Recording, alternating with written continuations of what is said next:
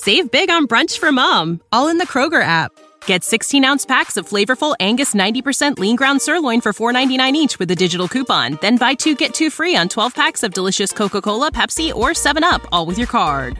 Shop these deals at your local Kroger today, or tap the screen now to download the Kroger app to save big today. Kroger, fresh for everyone. Prices and product availability subject to change. Restrictions apply. See site for details.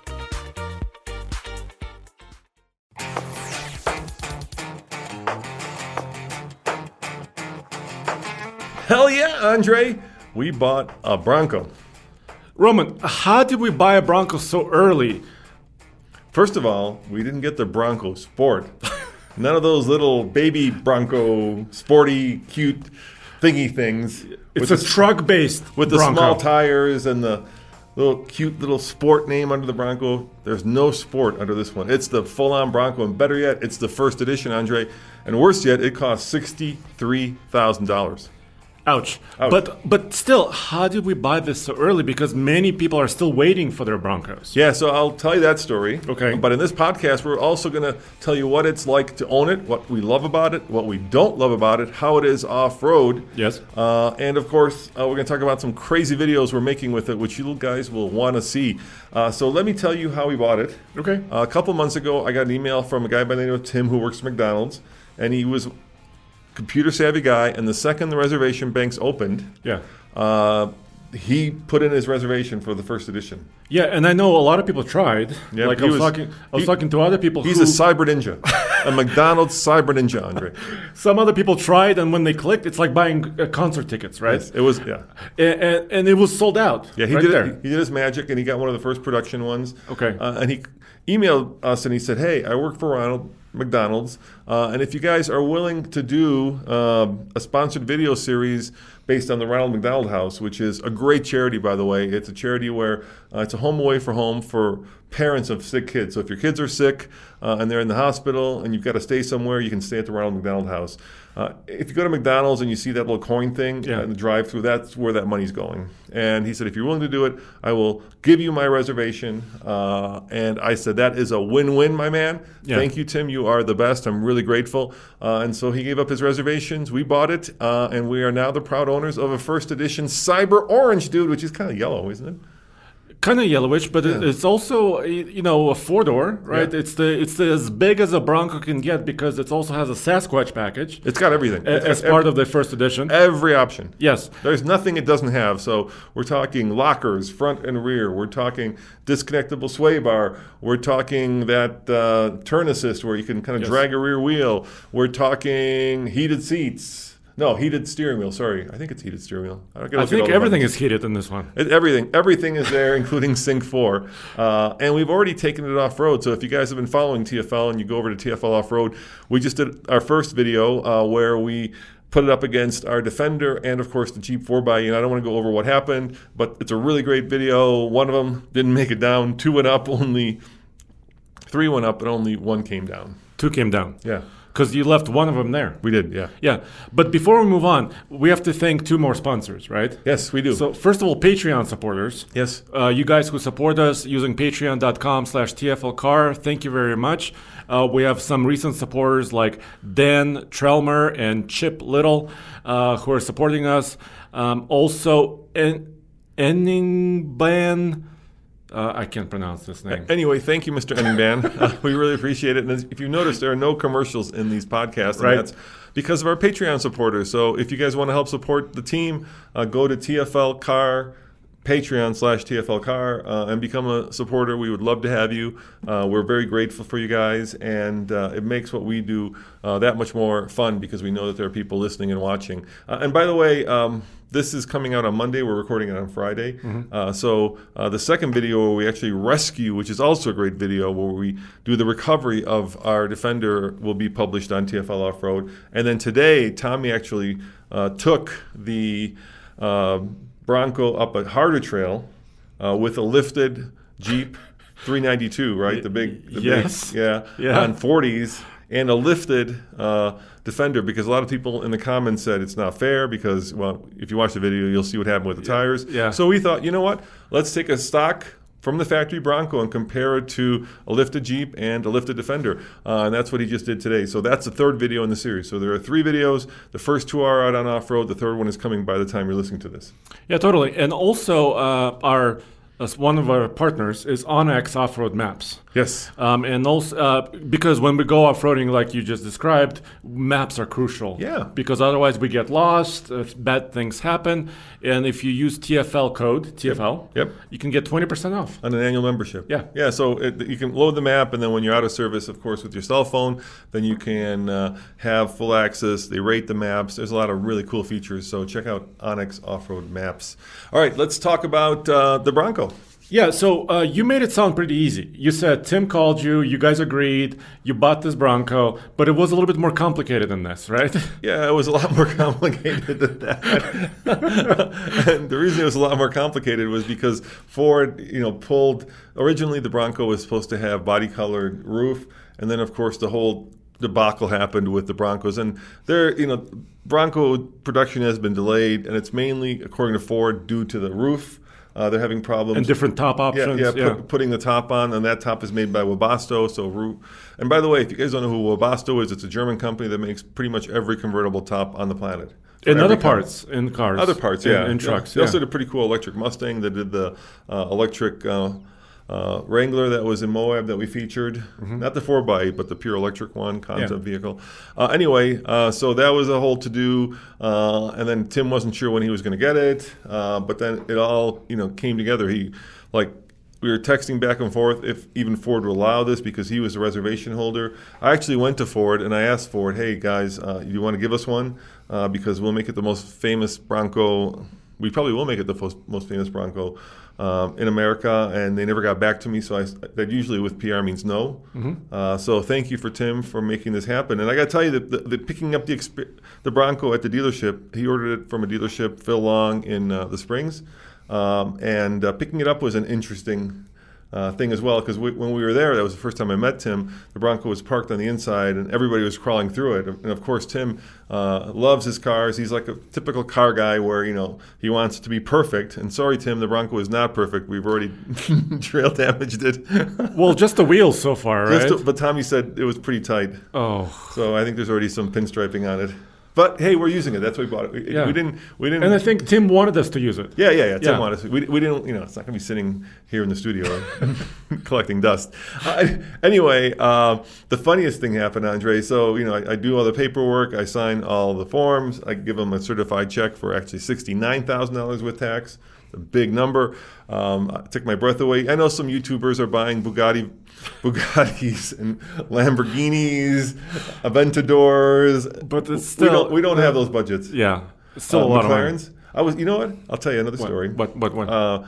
We this week, thanks to McLaren, we had a McLaren 720S at the office, and I was counting how much money all the cars in our office are, and 6 cars, new cars, and you could buy those 6 cars plus have $100,000 left over for something else. No way. Yeah. For the price of one McLaren. For the price of that 3. Yeah. And I'm not trying to dissuade you from buying McLaren. If you've got $360,000, the 720S is Go ahead. Yeah, fabulous, incredible.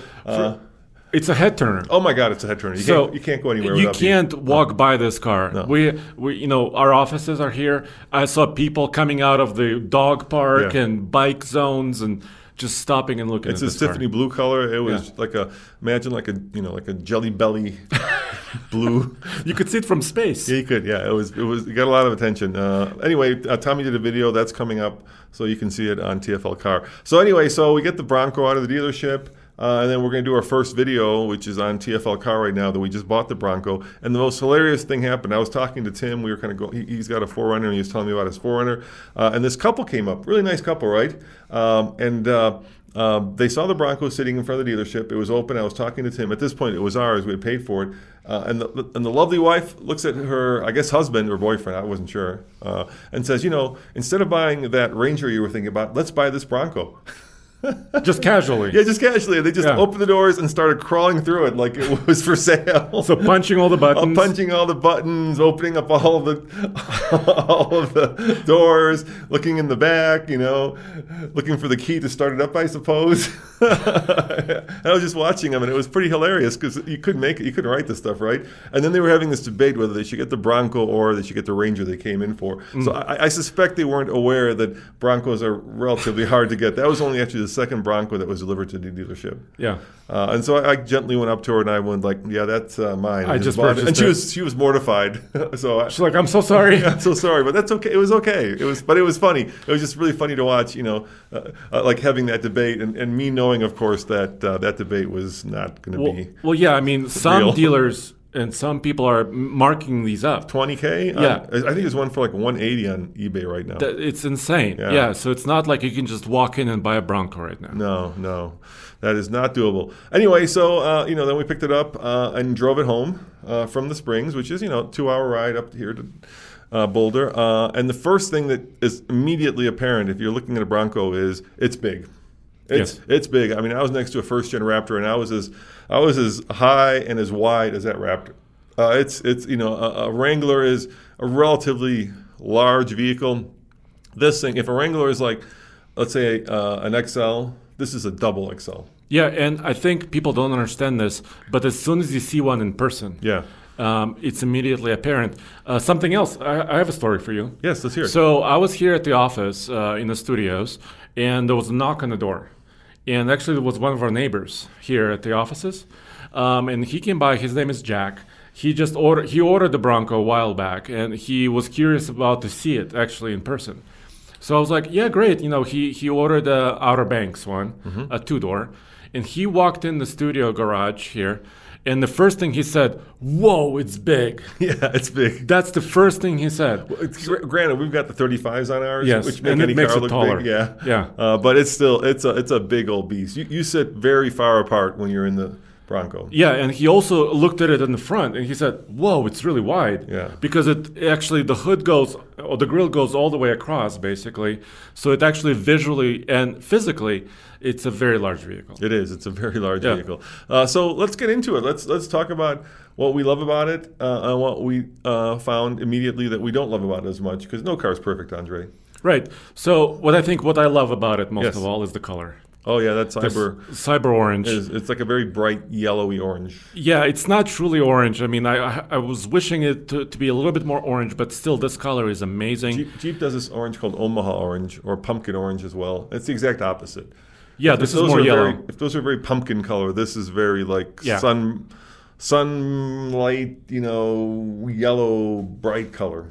Totally, and I think the thing looks amazing. And also what looks amazing about it, because of the 35s and because of the Sasquatch package, it looks more proportional. Yeah. Sometimes you see the base Broncos on pictures of, they have small tires and they look kind of stretched and long. This doesn't do that. The big tires make it look proportional and just fills out the entire, the wheel wells, and it looks awesome. And it's got these really big fender flares that also give it more road presence, right? Because the tires are so wide that they stick out past the body. So it definitely commands the road when you're driving down. And speaking of commanding the road, it's got independent suspension in the front. And it does drive better on road than the solid axle Wrangler. And let's face it, this is a direct competitor to the Wrangler. Much more, I wouldn't say steering feel, but the Wrangler can have up to like a half an inch of little vagueness. Vagueness before actually something happens. And the Bronco doesn't do that. So on road, it's a little bit better. However, the downside of that is that top is very loud. When you're doing 75 miles an hour, the top is, you can hear it. You can hear a lot of wind noise coming over it. Do you think it's more than in a comparable Jeep? Do you think it's about the same or more? I think the Jeep has their top down better. I actually think that the top in the Jeep is a little bit more solid. It's a little bit more insulated or something. Yeah. But here's interesting. So our Bronco came with that carpet on the roof, and that's like an added feature that you have to pay for on the Jeep. One of the things that I think Ford did, which was really smart, and I think it's going to improve the Wrangler as well, is they made, for instance, the ability to have the Sasquatch package on I think there's 6 different Broncos you can have, right? Different trim levels. Yeah, you can have it on any trim level. With the Jeep, if you want to get the ultimate off-road one, you have to go Rubicon, and that starts at like 55. So you can't 45. Yeah, I think it starts at 45. The Rubicon? Yeah. I've never seen one. I believe you. I've just never in real life world at the dealership. It's probably like 55. But you're right. But on the website it says 45. But I've never seen one like that. Maybe if you order it. And so it's going to force Jeep to rethink things. And make things that should be standard, like that carpeting on the roof, not be an option, and that does quiet down the interior. The other thing that we have in ours, of course, is the 2.7 liter out of the F-150. Yeah, this is a twin turbo V6. Yep. Yes, and at first when I heard about this, when we were doing original videos, when it was announced, I was thinking to myself, yeah, this is going to be a good, fast SUV because the F-150 is fast, right? Relatively fast. But was it fast? So the F-150, when we first tested it, when it first came out, the last generation with the 2.7, was a rocket, dude. It was a rocket. And so the first thing we did was we took the Bronco off-road, and the second thing we did, and you can go to TFL Cars YouTube channel, is we drag raced it against the FJ and against the 4xe. Yeah, and what was our 0 to 60 time? Well, it was it was a disappointment. It was slow. It was 10.2, I believe. It was your best time. Keep in mind, this is a mile above sea level, right? Yeah. This is Colorado, so you have about 17% less air density up here. So it's going to slow down a little bit, but still, 10.2 seconds 0 to 60 was slow. It takes a lot of horsepower to roll 35s, especially at a mile above sea level. Yeah, so the Jeep 4xe was like 7 seconds. Yeah, exactly. The Bronco was 3 seconds slower. Now, of course, the Jeep Wrangler comes in many more engine choices, right? The Bronco only has 2. Yeah. God help you if you had the 4-cylinder up here. I don't know what that'd be like. Yeah, especially when you buy all the options. Like you said, this is first edition. It's fully loaded. It has...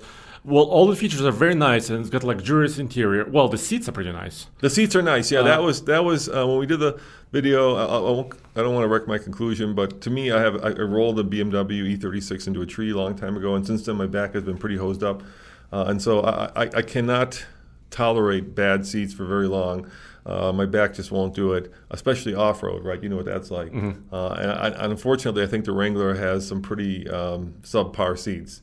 And I was so happy when this Bronco came, not only with electric seats, both driver and passenger, but with lumbar support. Yeah. The Wrangler's got this like little hook for the seat adjustment where you pull on this little hook. It's really weird. This has like traditional knobs and switches, so you can move the seat back and forth. And the other great thing about the Bronco, from a tall person standpoint, is you can move the seat far enough back. With the Jeep, I always feel like my nose is up against the windscreen. I could never get far enough back. The first thing I do when I get in the Jeep is I reach down for the manual, back and forth. Push yourself back. And I'm like, and it stops. I'm like, come on, go farther, and it won't go farther. Yeah.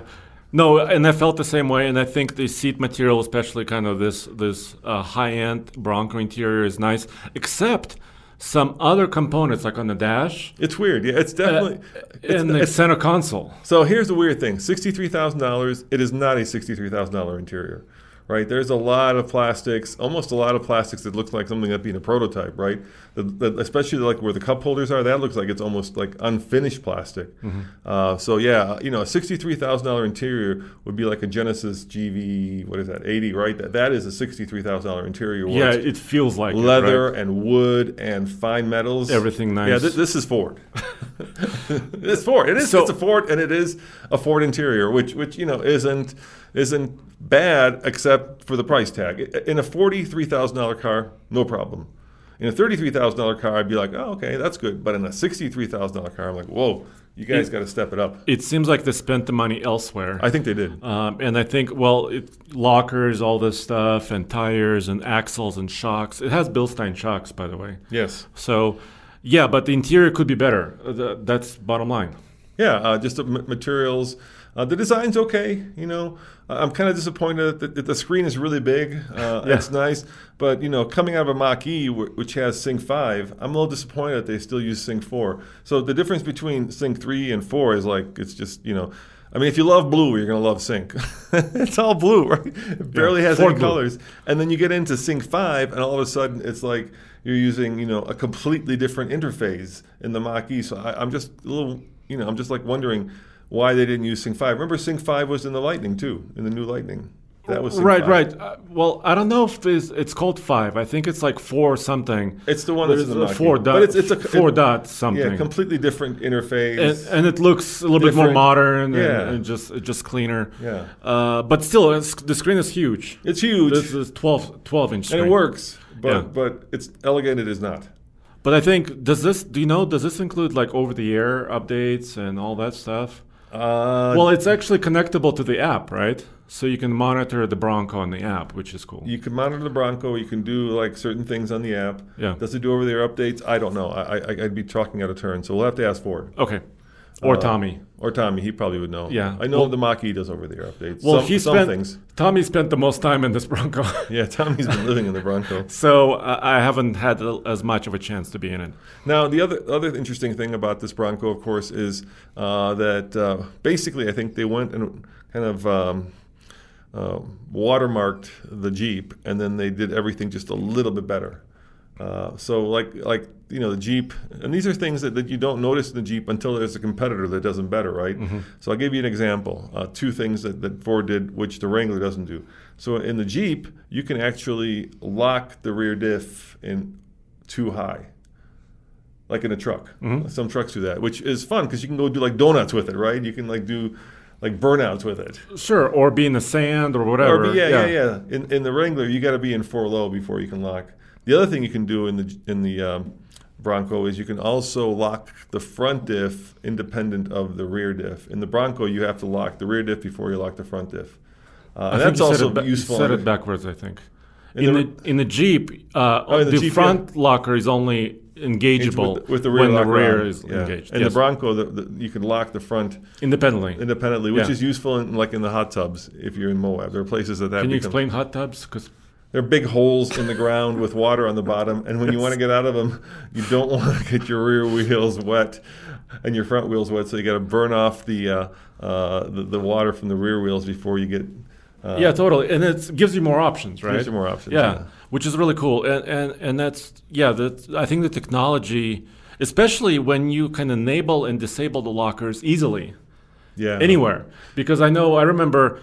Trying to engage that, or even in a Tacoma, like a Toyota Tacoma, you have to be on level ground, to engage 4 low and all this stuff. Bronco doesn't care; it just kind of does it. Yeah. You just push a button, and Tommy uses that a lot. It also has kind of this thing that Toyota, I think, pioneered, where it locks the inside wheel and lets you make a much tighter turn. I'm not sure that's great for the trail because you're basically dragging the inside wheel. But it does allow you to make a much tighter turn, and we did use that going up Red Cone. Mm-hmm. And I think that's just software. Pretty much because you're activating the brakes. Yeah, and it of course has this little round dial called GOAT mode, right, which stands for goes over any terrain. And then you could pick different drive modes, so like rock crawl, ice, sand, mud. Yeah. And it basically uses the electronics to try to send power. But you can also just manually lock everything up, which is great. You got both choices. Yeah, and what something else I like about the Bronco is it's kind of modular, right? So the bumper we got was kind of this upgraded bumper. You can, it has separate pieces. It has also kind of a push bar up front in front of the grille. Apparently, when they first designed it, it wasn't tall enough and it covered up the Bronco. I know, it completely erased the letters, or was in front of the letters, and then they redesigned it and made it higher. And you can take the end caps off to get better approach angles. Yeah, and that's what I mean, kind of modular, right? And then the roof comes off in actually 4 pieces. No. Yeah, 2 in the front. And 1 in the back. 1 in the back, and then the rear section comes off too. We have yet to take the roof off, so we're going to be doing that next week. But you water tested it, actually. We did, yeah. One of the things that they watermarked, watermarked, was that of course, it's got removable doors. Yeah. And with the Jeep, the problem is you remove the doors, you remove the the mirrors. The mirrors, yep. With the Bronco, they're actually attached to the A-pillar. So you can remove the doors. And because they didn't want them to be as heavy, they made them frameless. Which, on one hand, is good. On the other hand, when you close the door, it feels a little flimsy, right? Because the window just comes, because there's nothing holding it in place on top. So the roof is removable, just like the Bronco roof. And we will be doing that. And I believe we'll be working with our friends at Best Top to actually get a soft top for it for the summer. So I can't wait. So thank you, Best Top, for working with us. And also very different in the Bronco from the Jeep Wrangler. In the Jeep, you have kind of the center hoop that goes over where the driver and passenger sit. Where the speakers are. Basically the B-pillar, right? Yeah. It's kind of a roof structure. The Bronco doesn't have it. So when you take the roof off, it's actually a clear area all the way across from the front row to the back row. But also, have you tested like the stereo? Does the stereo sound good to you? We've got the upgraded stereo. It sounds really good. Tommy said it wasn't as good because you didn't have those speakers behind your head because of that hoop is not there. But at least with the top on, it sounds really good. Okay, this is B&O system, exactly. Right? Yeah, it's Ford's premium stereo. Yeah. The other cool thing is it does have a disconnectable sway bar, but unlike the Jeeps, it's I want to say electric versus whatever Jeep is. Something hydraulic. Actuated. And so like the Jeep one always has issues either disengaging or engaging, right? You have to be in like when you said in a certain position. And this one does it whenever you do it, which is nice. And Ford says it's got more articulation, but in our Red Comb video, if you watch it, you find that it probably doesn't. The Jeep still has more. I mean, a solid axle is just going to have more. I don't know what Ford was referring to, but it's visually, you could see it. You could see that the Wrangler has more articulation. The other nice thing is, and I don't know, I mean, there's a part of me that like loves that lever in the Wrangler that engages first, 2 high to 4 high or 4 auto and then 4 low, but it's always quite a struggle. It's never, with the Bronco, you just push a button. With the Ford, you're like pulling on that lever and then pushing on the, with the Wrangler. So it's more physical. I mean, it could be good, right? It's kind of... It's very manly. But sometimes it gets old. Sometimes not functionally as efficient, if I could say it that way. But manly. But manly, yes. You put on a big lever, Andre. And then how about towing, Andre? What's the towing? They're the same. Actually. They're the same. Yeah. So the Jeep 4-door, the Unlimited Jeep Wrangler, is rated at 3,500 pounds. And the Bronco is the same. They rated it identically, 3,500 pounds. Although, like I said, it's got a frame. It's similar. The frame is very similar to the Ranger. It's got an F-150 engine. Yep. 10-speed automatic. Yep. So you would think it could tow a house down the road. 300 plus horsepower, 305. I think, yeah. You would think it would tow a house down the road, but no. The soft suspension and all the other limitations. And the biggest limitation I think is payload. Yes, that's a huge limitation. Yeah, both the Wrangler and the Bronco have really poor payload. You know me, how much I care about payload. Payload is about how much stuff, how big of a dog do you want? Do you want a purse dog or do you want like Blaze, a Bernese Mountain Dog? Because with these vehicles, you're going to be with a purse dog. Yeah, so the first thing I did, well, not the first thing, but maybe the second thing I did with our Bronco when I first saw it here at the studio when you guys brought it here, I opened the door and I looked at the payload sticker. Do you remember what it said? It wasn't a lot. I want to say it was just over 1,000 pounds. It was 920 pounds. Whoa, Roman. Wow, that's so 4 of us. 4 of us and a purse dog. Me, you, Nathan, and maybe Tommy and a purse dog. Yes. And that's not towing anything. No, or hauling any gear. Or hauling anything, yeah. So that's the trade-off. They always market big numbers, right? Yeah. 1,400 pounds of payload and blah, blah, blah, blah, blah. But as soon as you add all the features, you add all the stuff, the payload comes down. But I don't know if it matters. I don't think a lot of people are going to be towing heavy, with this thing. It's not really meant for that. Maybe a little off-road trailer that you can bring with you. But the payload is always important because people put big roof racks, right? Maybe a rooftop tent. Yeah. And that all matters, right? Yeah, like I say, I think, people who tow for a living certainly know a lot about payload. I think the rest of people probably just, stuff it full of stuff and don't worry and just about go. Just go, yeah. They're like, why is this thing so slow? Or why is it bumpy? Because you're riding on your bump stops because the thing is squatted. The payload isn't grand. The other thing that's interesting about it, and I'm not in love with this, it's okay, but the first edition has these like blue, purplish seats. And it's kind of Broncos color, if we're being honest, right? It's orange. Yeah, Denver Broncos football. Yes, yes. But I think they call it like the what is it, like a marine motif, like nautical motif. I don't know. So if you're a Denver Broncos fan, you're gonna love ours. Yes, which I am. Yeah. So when it's time to sell it, I'm sure we're gonna have a lot of hand raisers. But in general, I think that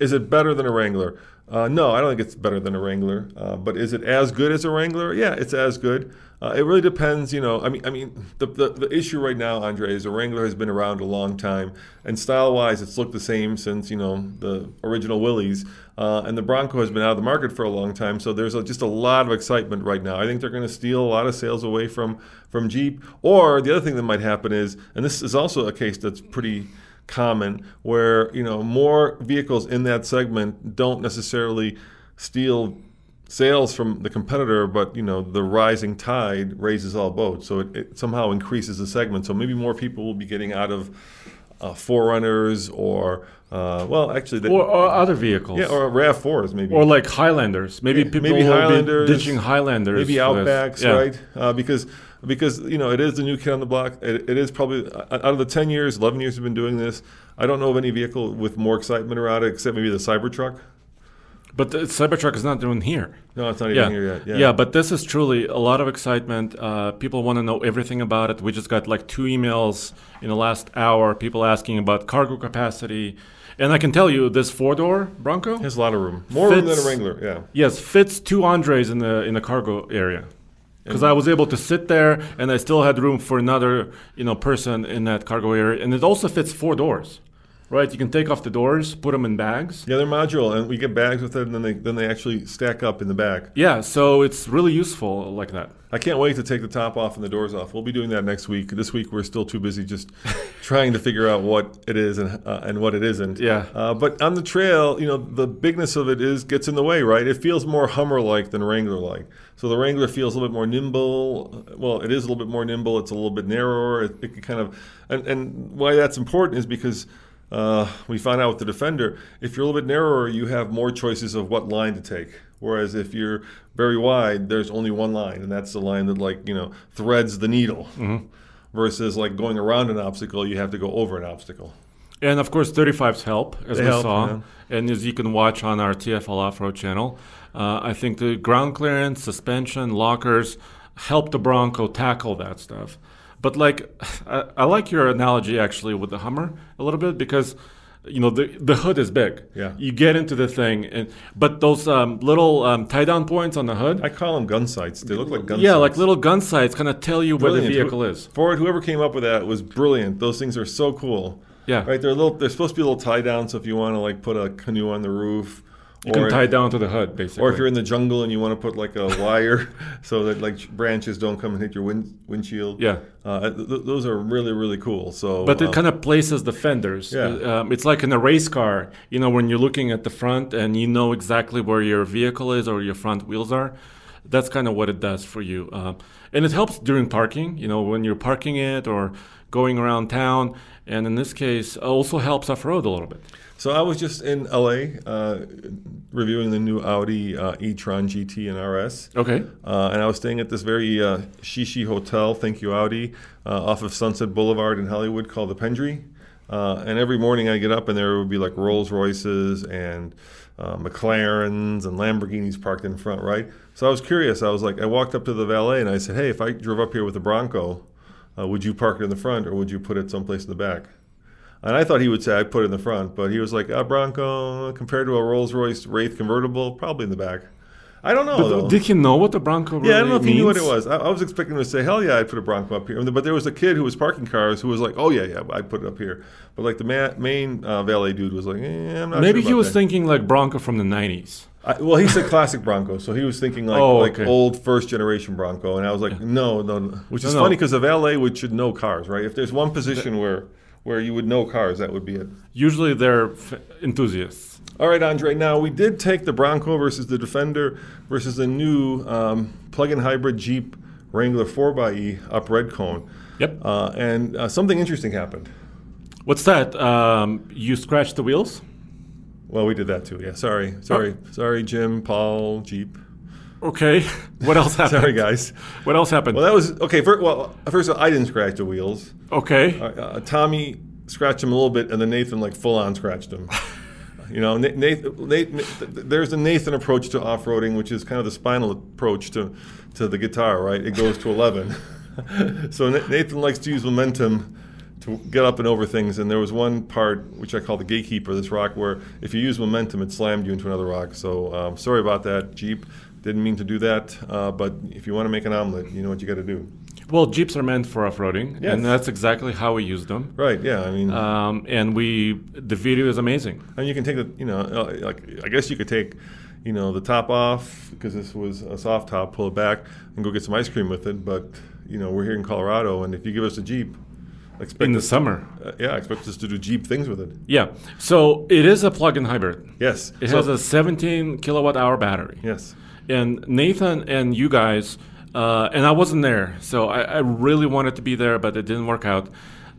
You tested the off-road range of the Jeep, right? But first, Nathan tested the on-road range. So Jeep claims an on-road range of all-electric on-road 21 miles. And then That's the rating. Yeah. Nathan took it on our standard loop, and he actually got 27 miles. Which is really impressive. And this is combined loop, city and a bit of highway, right? Yeah, ours is kind of weird. So the first part is all city and kind of like country road. So I don't know if he even got to the highway part. I don't think he got to the highway part at 27 miles. But a lot of people live in cities, so that's kind of typical. Yeah, it's really good. And then we did this twice, so because I wasn't sure of the results, the number was so staggering, I was like, oh, gee, this is really weird. So we did it twice. So we took it up Red Cone. Me and Tommy did it once, and that video is still being edited, so that'll be up there as well in all electric mode, because we were curious, what's it like, to actually go off-roading when you're all EV? And of course, we measured the distance. So how far do you think we went in all electric mode? You know the answer. Well, I know the answer, but... Well, because I've been studying this, because when you told me, and I also wrote a story about this. Yes. And I was shocked when you first told me.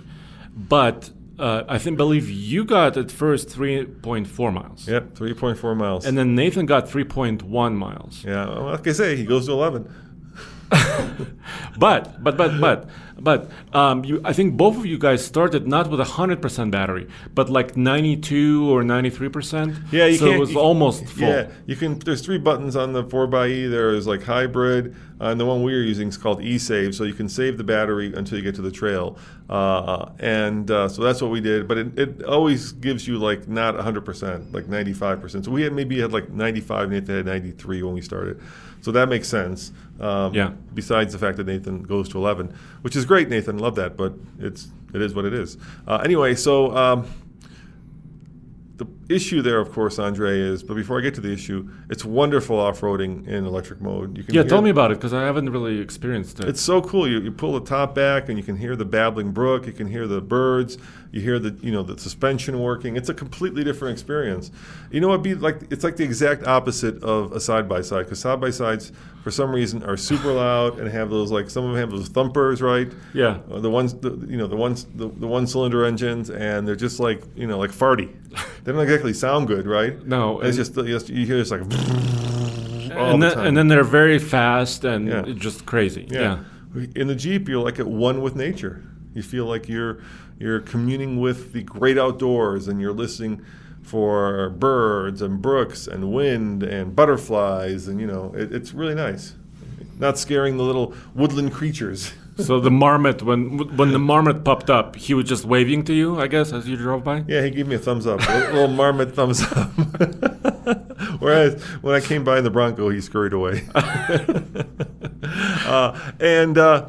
So that's the wonderful part. But the scary part is, and I was trying to tell some other automotive journalists about this, and nobody seems to take this very seriously, because I think we're one of the few publications who do serious off-roading and serious towing. So when we initially had our Tesla Model X, right, I took it up a mountain, and we wanted to turn it into an off-roader, but we found out that we couldn't, because you couldn't even put serious off-road tires on it. If you can't put off-road tires on it, everything else is a joke. But I did take it up with the tires, and Tesla gives you a really great graphic that tells you how much power you're using. Mm-hmm. And I noticed that I was using as much power or more going up this mountain as we were towing with it. So crawling up a mountain off-road in a Tesla, it was using about the same amount of energy as towing a big trailer up a mountain. Or more. Yeah, or more. More, yeah. Because you think about it, the problem with electric vehicles is that they're heavy and you're going up a steep mountain, so you can't change physics. You're dragging all this weight up a mountain. When we did that video, I was terrified of starting the local forest on fire because I was afraid of, it has air suspension, the Model X. I was afraid of like dropping the battery on a pointy rock and, breaking the battery cage, which would be bad because then you would start a fire that wouldn't go out till you were in jail. But in the Jeep, it's different, right? Because it's Rubicon. It's protected. They have a big skid plate. It's a true Rubicon. Yeah. So this electrified Jeep, this plug-in, it's just has an electric motor in the battery, which is kind of protected inside the vehicle. But it has the same skid plates and the same axles and the same tires and rock sliders as any other Jeep, right? Yeah, exactly. But the part that is eye-opening and the part that people, and I still think people don't quite understand how much towing will be affected when you have an electric vehicle, how much towing affects an electric vehicle. It basically cuts it down by 2/3. So if you can go 300 miles when you're towing, and I'm not talking about towing heavy, I'm talking about towing like 3,000 pounds, you're going to be able to go 100 miles. And that sounds like, okay, so my range has been cut down by 2/3. But then the other thing that happens when you do that is all of a sudden, instead of charging like from 20% to 80% to get you, if you're driving cross country, you have to charge from 0% to 95%. Which takes a long time. Yeah, and that like triples your charging time. So there's a whole bunch of knockoff consequences that happen when you're towing. And I think people will finally get a sense for that when the Rivian is out, and when the Lightning comes out, and when the Cybertruck comes out. Anyway, speaking of those three, if you extrapolate the 17-hour kilowatt battery to 3 miles of range off-road, and let's say you've got a 100 kilowatt hour battery, so you multiply that by 5, right? You end up with 15 miles of range off-roading. And when the Jeep, it doesn't really matter, right? Because when the battery died, the engine kicked on and we just kept going. But what happens if you're out there and your battery's dead? You're not going to plug that Rivian Cybertruck Lightning into a tree. And I know Jeep and Rivian are putting chargers next to trailheads, but these are level 2 chargers, Andre. You're looking at probably 10 miles of range if you're lucky in an hour of charging. So that's not off-road range, that's on-road range. Exactly. And I did all these calculations on tfloffroad.com. Yes. So because I looked at Rivian, I calculated on a big pack, because Rivian is promising like about 180 kilowatt hour battery for their most highest range truck and SUV. I think just for the truck. And that turns into, if you extrapolate, if all things being equal, right, yes, climbing a tough mountain at crawling speeds, a Rivian truck could go about 36 miles. With a big battery. The Hummer truck, with a bigger battery, because Hummer, we estimate that battery at about 200 kilowatt hours, could go about 40 miles. And I wrote this down, and I published the story. This was several days ago. And several of you have commented. And you also reminded me, because I temporarily forgot, that remember in the recent Baja race, in the San Felipe race, Lordstown entered. Remember? They ran out of juice. And they ran out of juice about 40 miles into the race. So this estimation, about 40 miles, matches what Lordstown saw. So during hard off-road use, that range is cut down a lot. So what we're saying here is it's going to take like 3 weeks to run a Baja 1000 in an electric vehicle. Yes, if you bring a semi with generators. This is what happened. There's a race that our friend Emmy did, right? The Rebel Rally last year. It's an all-women's. It's not really a race. It's a navigation rally. It's a navigation kind of time trial thing. Yeah, and she ran the Rivian, and they brought this semi truck with this huge trailer that had solar panels on the top, which is cool. Yeah. But what they also had inside was massive, I think, diesel generators to charge up the Rivian. And so if you can have one of those follow you around, you'll be set. Then you guys may be thinking to yourselves, yeah, but that's driving up, a very steep mountain with kind of low traction. The other time think about this, the other things that people do off-road that's very popular is sand. And sand uses even more. Sand dunes, Yeah, sand is incredibly power intensive. Because you're going faster. and you're spinning your tires. You're using more power. Yeah. I mean, think about a sand rail, right? A sand rail is just, this basically like, tube frame with the biggest engine possible. And paddle wheels. Yeah, it just uses intense amounts of power. It's like a powerboat, right?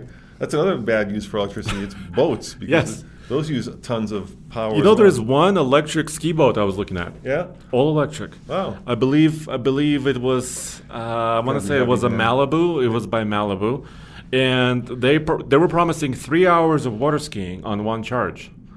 Which sounds a lot, but then they said, "Oh, by the way, this boat costs about $300,000." Wow! So I, there's no way I will ever get a boat like this. Are you angling to start TFL Boat? Is that what you want?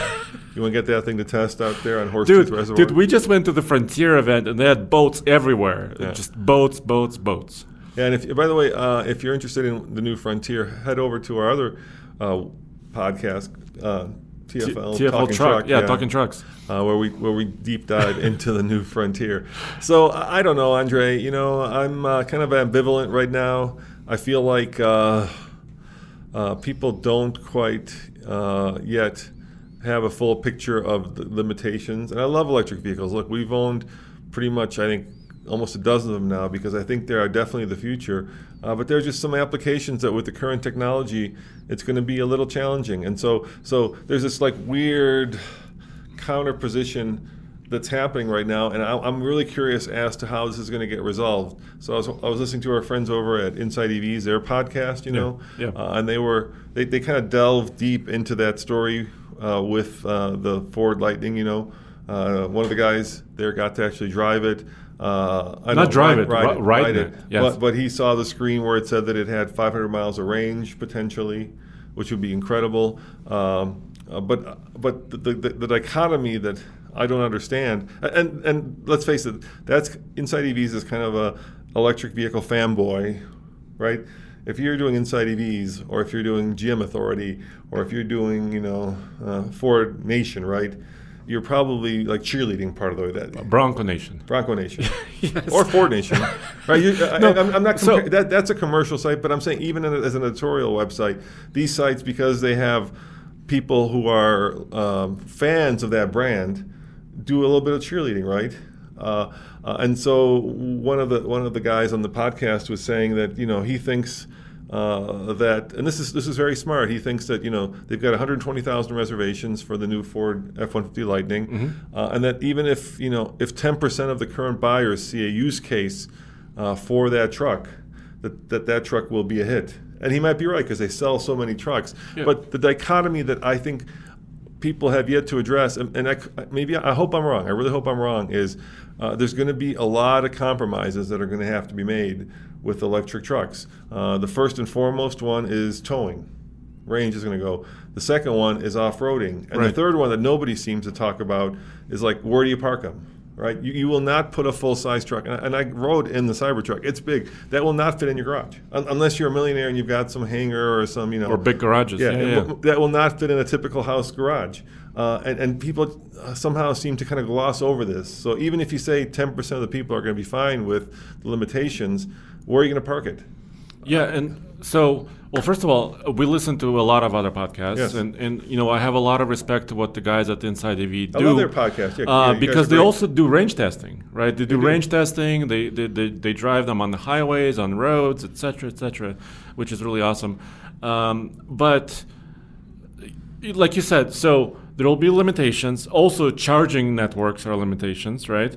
And also, they also did a podcast about how the surcharges for peak charging, right? So if several trucks arrive at the same charge station and all of them draw power, right, it spikes the power energy usage in that station, and they have to pay an incredible amount of money, right, for that. Yeah, surge pricing. The utility company. Yeah.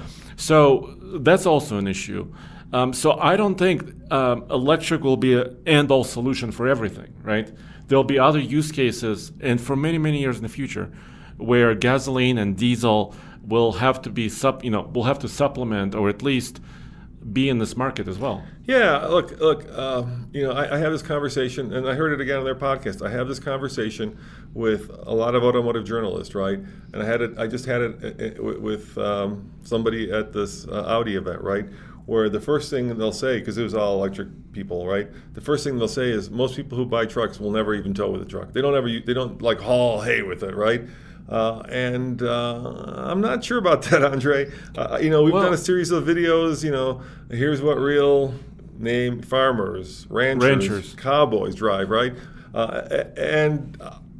If you're a electric vehicle fan, or if you're into electric vehicles, chances are you live in a city. That just because most people live in a city. It's just statistically. And it kind of makes sense. If you have an electric car, not a truck, electric car, and you live in a city, stop and go. Yeah. You got regen braking. Yeah. You're using not the slow. You're not driving at 75 miles an hour. You're driving at slower speed. You can park it in your garage. It's right? a very small car, it's a very potentially. Small, usually, or if it's a big car, it still fits in the garage. Yeah, it's easy. It makes sense. There's not a height restriction, and so whenever I hear like somebody in the electric vehicle world say, "Well, most people who have trucks never use it as a truck," I just first of all they'll say most person who own a truck will never use a car as a truck. And I'm like, I just cringe, right? Because you can always tell, like, truck guys and gals, because they call their trucks. Car guys and car gals call their trucks cars. Yeah. And that was a mistake we used to make. And then, 10 years of living and breathing trucking. and trucking, we've learned. So thank you guys for pointing that out. But I think people in the EV world don't quite appreciate just how much of a tool a truck is, right? A truck is it's like a car, right? Some people have it because they love it, because it's a family hauler. Some people love it because it's a classic vehicle. Some people love it because, it's very performance oriented. I'm talking about things like the Raptor and the TRX, vehicles like that. And some people have it as just their everyday vehicle, but a lot of truck guys and gals use a truck as a tool, and that's when you run into this like dichotomy and contradiction where all of a sudden the electric stuff starts to become a little problematic. So I don't know. Here's another thing. Okay, Here's another thing. So Ford, and maybe as a journalist, I was always taught to be a little skeptical. That's my job, right? So that's kind of the way I am as a person in general. And from a business standpoint, it would be better if we were out here like cheerleading the industry. But that's not me, and I don't think that's TFL. I think our job. I think we're realists. Well, I think our job is to hold the manufacturers accountable for what they say, and that's getting harder and harder because most serious publications are going by the wayside. And what's left is a lot of influencers and people that basically are trying to make a living at this. Or sponsorships by manufacturers. It's much harder to hold a manufacturer accountable because then you're actually in a very uncomfortable position, right? It's much easier to say, hey, guys, the Lightning is the best thing since sliced bread. And it's going to get 500 miles of range. I'm not sure about that, but it looks like it. I'm not sure, but it probably does. That's much easier and a more gentle way of approaching Ford PR. But where I was going with this is, so my job as a journalist is to be skeptical. And so I'll give you an example of that, Andre. Once again, I don't want to call people out, so I'm not going to tell you where I was, but we were at a dealership where we were talking to one of the salespeople, and that salesperson had ordered 3 of the hottest new vehicles. Okay. Three, because he said... Personally or as a dealership? He said he ordered 3 of the hottest new vehicles. I'm not going to go what vehicle it is. They're just hot vehicles because he said that he wasn't sure what color he wanted.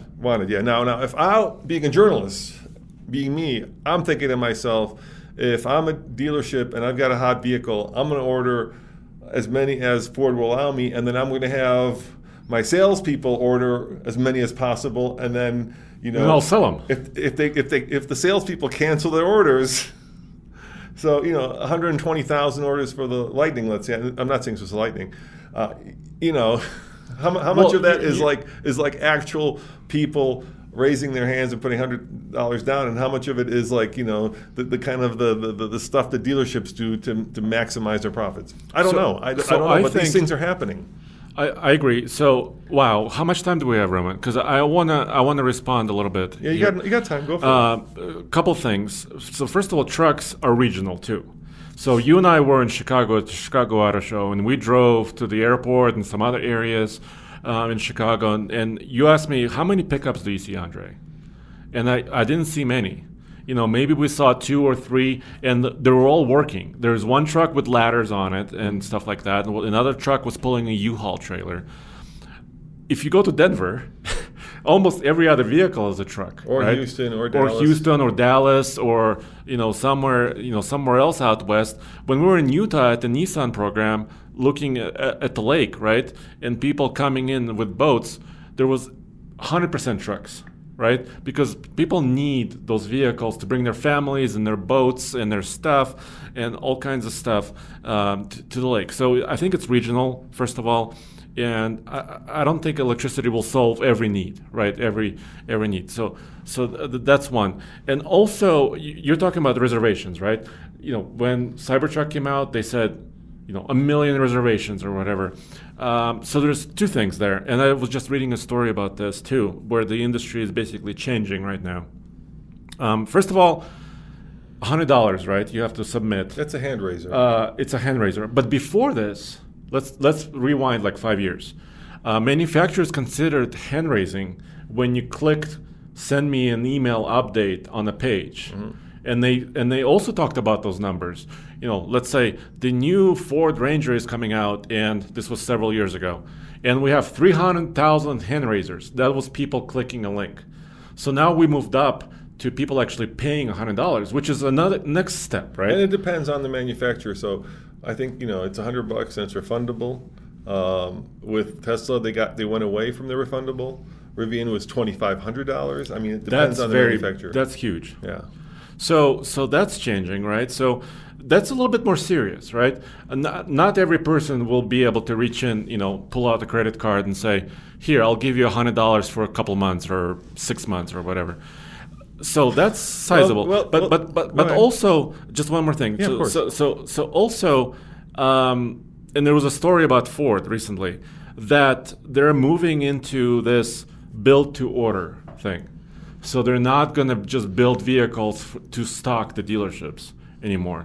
So, and that's not going to happen overnight. This is going to happen over several months or years. So this is the way it works in Europe, right? You don't go. But Andre, gosh, what? I have this thing where it's a good point, but there's a reason that dealerships like Johnson's, where we buy a lot of our vehicles, has 500 trucks sitting on the lot. It's not because the dealer wants to sit on 500 dealers. I promise you, right? That's all money that is out of their pocket, right? That's a huge investment. Those are trucks that are sitting there waiting for the next hailstorm to come in and destroy them. And be destroyed. Yeah, I don't think a dealer wants to sit on, but there's a reason why. And so when Ford says, well, we're going to suit to order. They may get some pushback from their dealers because their dealers are at the front line selling vehicles. And I think so. And they know in America, like you go to buy a vehicle, you do not want to come back with a reservation form saying it'll arrive in 3 months. It's just, we're not like that, dude. We are very much. I want it right now. Or let's say you had an accident, right? Your vehicle was damaged. Exactly. You're going to the dealer. You have to replace that vehicle today. You need to go to work. Yeah. We got to work in America. Not a month from now. You know what? I love the fact that you have a white Rogue, but I want a red one. So I'm just going to call my employer and say, hey, I'm not going to be there for the next month until my made-to-order Rogue. That doesn't work here. Yeah. So there's many things happening here. So I think with COVID, everything's gotten turned around. Like there's 16 cars now. I was just watching a press release today. Car prices are up 35%. Andre, I think that is, and truck prices, I think that is an unsustainable bubble. I think absolutely. I think at some point that's going to pop because people just can't live with those. You can't just be taking out 10-year loans when year 4 you're upside down. I mean, there's got to be a price there, and the price is going to be a lot of people having their vehicles repossessed, I fear, and also used vehicle prices, the same thing. Yeah. Used vehicle prices going up. And let's bring it back to the Bronco, right? So we paid $63,000 for that Bronco, but keep in mind, guys, as much as we like to be the average truck and car buyer, right? Because that's how we like to review cars. We are not. It's a business. So for us, to buy a vehicle is a business expense. It's like a restaurant buying a fryer because they need to produce more French fries or whatever it is, right? It's a business expense. So it's a whole different world. So and same thing with other YouTubers, right? If YouTubers are buying new vehicles, it's because they're trying to create more excitement, to have more clicks, to have more reasons for people to come to their YouTube channel. And so these are business decisions, and that's a whole different world. And maybe people are looking at like us and other YouTubers and thinking, well, we're giving them like the permission to go and buy these very expensive vehicles, and that's creating this kind of atmosphere of like, if they're doing it, everybody's doing it. But I would just say, like I said, when I personally buy a vehicle, and I'm lucky that I don't have to because obviously we have a whole fleet of vehicles here. But when I was buying vehicles personally, I would keep that vehicle not a year, but 5 years, 10 years. 10 years. And that was a once in a decade decision, and I fought long and hard about it, and I wanted to get the very best price. And I see that kind of returning. I don't think it's going to be like, hey, I've got $2,500 3 years ago at the LA Auto Show, take it. And I don't know how you do that. Even now, I don't know how you do that. I even as a business decision, we thought about putting a reservation on a Rivian, but because we need that money to make more money, having Rivian sit on $2,500 for what's going to be 3 years was not doable for us. Yeah, totally, and that's why rent, Well, that's why we're doing this show too, Yeah. because we want to let you guys know what it's like to own a Bronco, so you guys can actually make a decision. Do you want to buy a Bronco? Do you not want to buy a Bronco? Do you want to buy a Jeep? And which Bronco do you buy? Because there's several other more affordable choices you can get in the Bronco lineup. And speaking of that, like I said, bringing back the Bronco, if I know anything about Stellantis, I still have a hard time with that name. Gosh, yeah. It's that they often compete on price, and so right now, once again, everything is topsy-turvy. There's no chips, there's no supply. But give it a few months, a few quarters maybe, and I think you will see prices on Wranglers come down, because Jeep can't immediately add a feature that the Bronco has, right? I was talking to the Nissan guys, an engineer. I think you were there. Yeah. And I was talking about the fact that Honda took away the volume button on their vehicles, and everybody hated it. And then they brought it back in a year or something? And I said, how long, if you figure out that something is so hated that you have to bring it back, will it take, right? And they said, if it's that critical, first of all, it's almost impossible to do, because once the tooling is done, you cannot stop and redo it.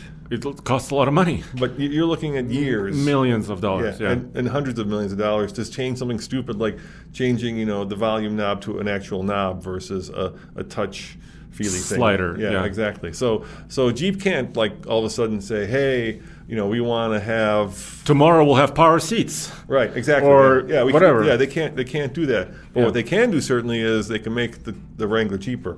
And I think they've got a lot of leeway there, because they're going to be. I think they're on track to sell $250,000, which is incredible. Yeah. So congratulations, Jeep. That's. If you had told me 10 years ago that you're going to sell $250,000 Wranglers a year, I would have laughed. I would have done that skeptical journalism thing.